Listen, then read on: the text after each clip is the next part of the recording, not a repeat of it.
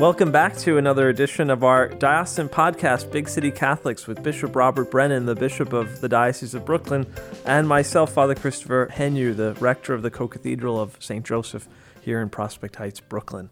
We are continuing our Christmas celebrations in this Christmas octave. We'll begin with our prayer. In the name of the Father, Son, and Holy Spirit, amen.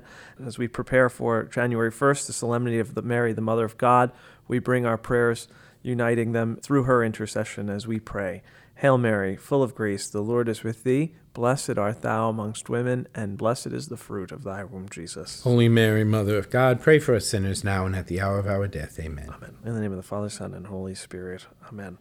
Bishop, it's interesting. Sometimes when we're having our podcast, you'll hold your pectoral cross. When you do that, for me, it's like this kind of, from that cross, you gain the wisdom of the office, Today you're holding your rosary beads in your hands, and it's appropriate, I guess, as we are celebrating this Christmas octave, right? It's not over yet. That's right.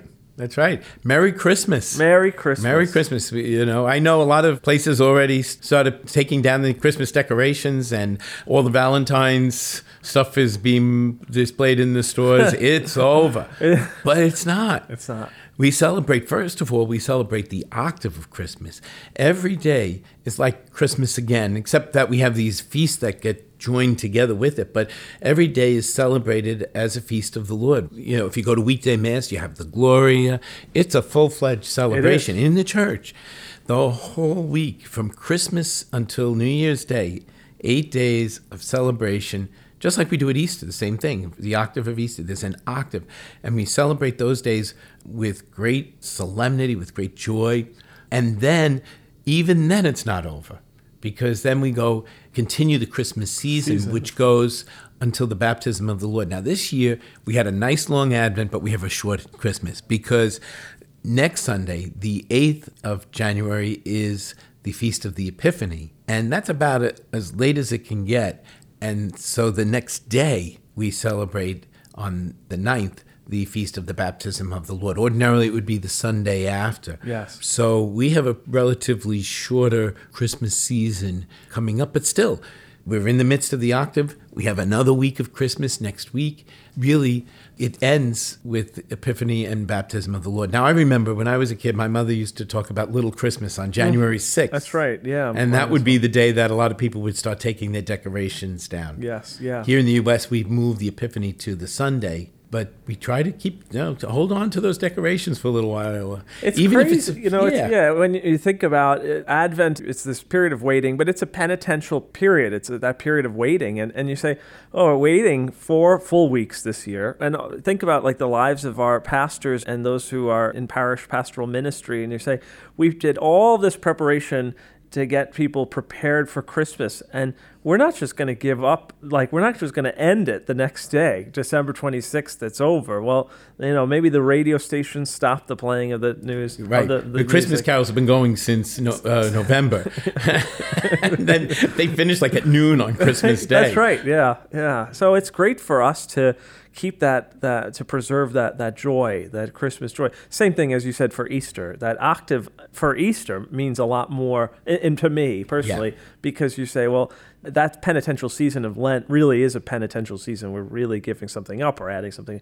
And you say, well, I really want to enjoy now this new life, this resurrected Christ. Right. I love the octaves. I really do.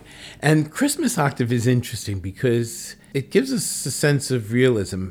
Last week, I kind of poked fun at fa la la la la, and everything is, well, the fact of the matter is the Christmas season gets very realistic very quickly. So the day after Christmas, December 26th, St. Stephen's Day, is the observance of a martyr.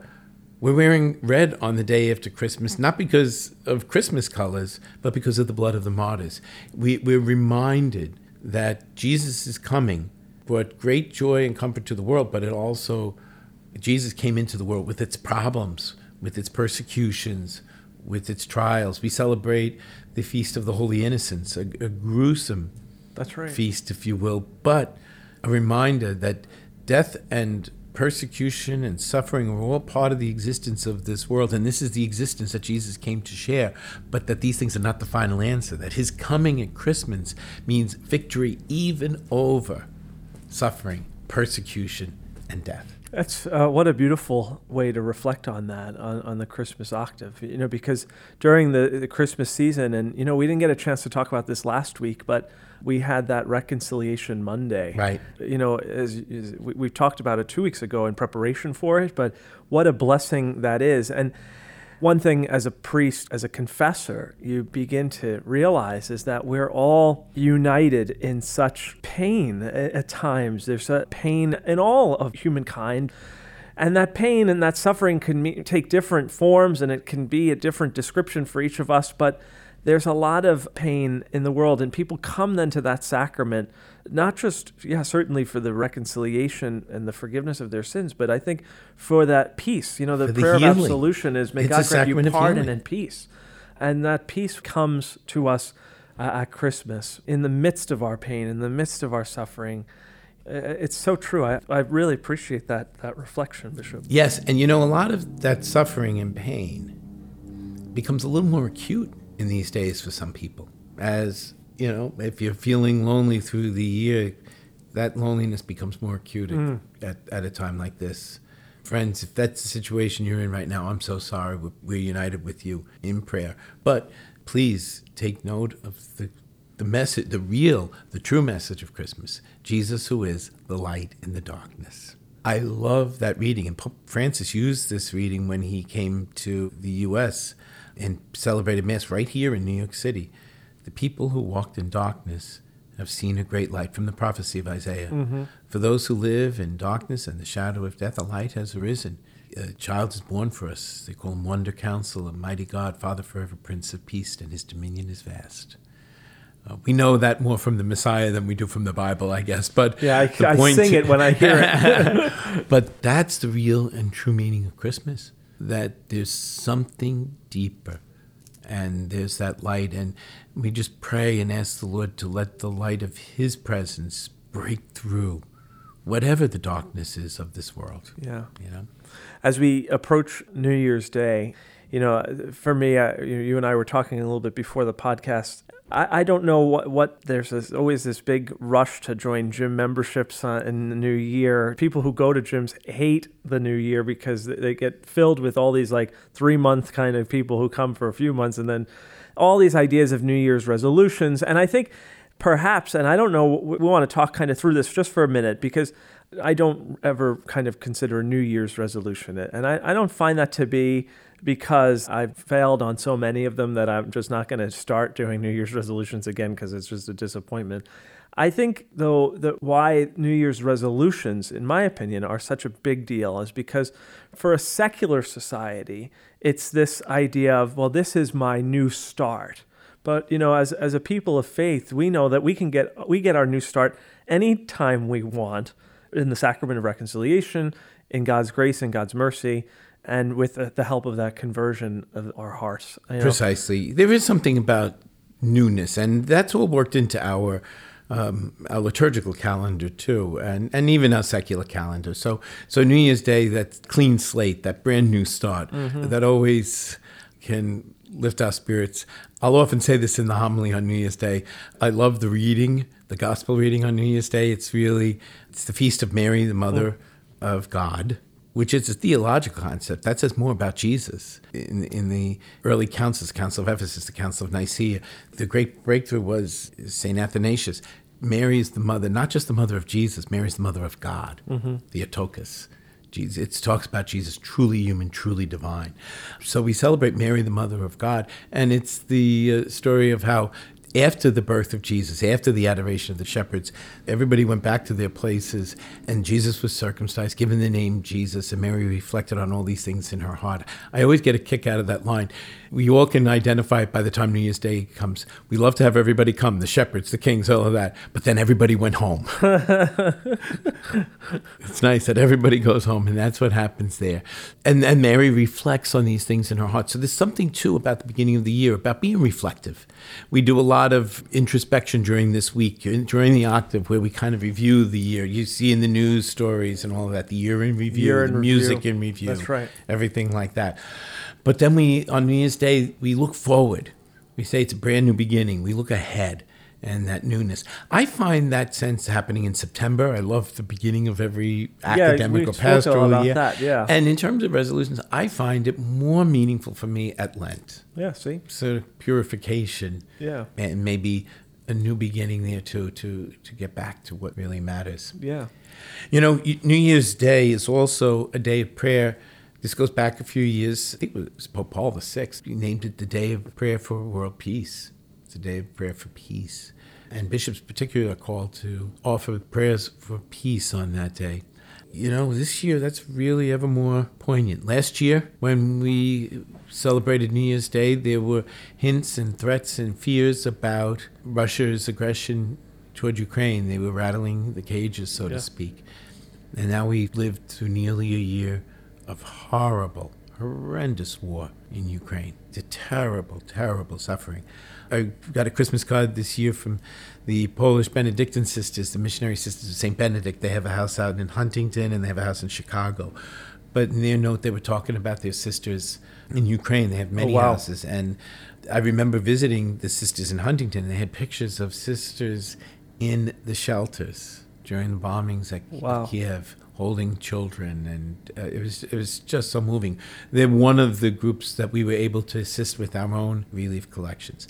We're seeing terrible persecutions. We're seeing a lot of attacks on Christians, on Catholics. We see it. China now with aggression toward Hong Kong. We saw the sufferings of Cardinal Zen. That's right. We're seeing it in a lot of Latin America. Nicaragua, Nicaragua. Bishop Baez, he's going to be giving a retreat to the priests and hopefully visiting here in the next couple of weeks. He's living in Florida as an exile. Yeah. He's in exile from his home country in Nicaragua because of the sufferings. We're seeing unrest in Peru. We're seeing more aggressions in Cuba, the terrible poverty. We're seeing it in Venezuela. Many of the migrants who are coming here are just fleeing violence. And then Haiti. Today, on New Year's Day, I'll have Mass in St. Jerome's. It's Haitian Flag Day. Yes. And a day of independence. But we're just seeing terrible sufferings. I can tell you, and I'm not just drawing attention my way, but I can tell you personally of two friends, two individuals, one of our priests and a friend from Long Beach, who've had members of their own family kidnapped and held for ransom. Wow. This isn't... In Haiti. In Haiti. Right now, the violence there is just unspeakable. So this year, on New Year's Day, our prayer for peace has a lot of meaning and a lot of needs. So we pray for peace and pray that 2023 will bring a restoration of peace, an end to division, an end to disrespect for other people, that Christ, the Prince of Peace, whose birth we celebrate this season, awaken the hearts and minds of people to the call to serve one another in joy and in peace. Well, we certainly will join you, Bishop, on New Year's Day in a prayer for peace, and for peace in our world, peace in our country, peace here in our diocese, and in the hearts, as we were mentioning, just peace in the hearts of all of us. I think the Lord may restore that sense of peace in all our hearts. Bishop, I hope that you have a blessed new year and a blessed 2023. I guess part of that excitement of the new year is to be joy-filled, hopeful for what's to come. I'd love to pick your brain, and maybe earlier in the new year we can talk about what we may be doing in our diocese. Well, big year ahead is the Eucharistic Revival, and we're going to talk a lot about that. So that'd be great. Very exciting. So again, everybody, Merry Christmas. I don't tire of saying that. Merry Christmas. Keep those decorations. Keep that joy alive. The season goes until January 9th. And even after that, I often put my stuff away, but I leave a nativity out until the presentation. That's right. I do the same. Yeah. So please keep that joy going. All the blessings of Christ in this year to come. The Lord be with you. And with your spirit. May God, who willed that the great joy of his Son's saving birth be announced to the shepherds by an angel, fill your minds with the gladness he gives and make you heralds of his gospel.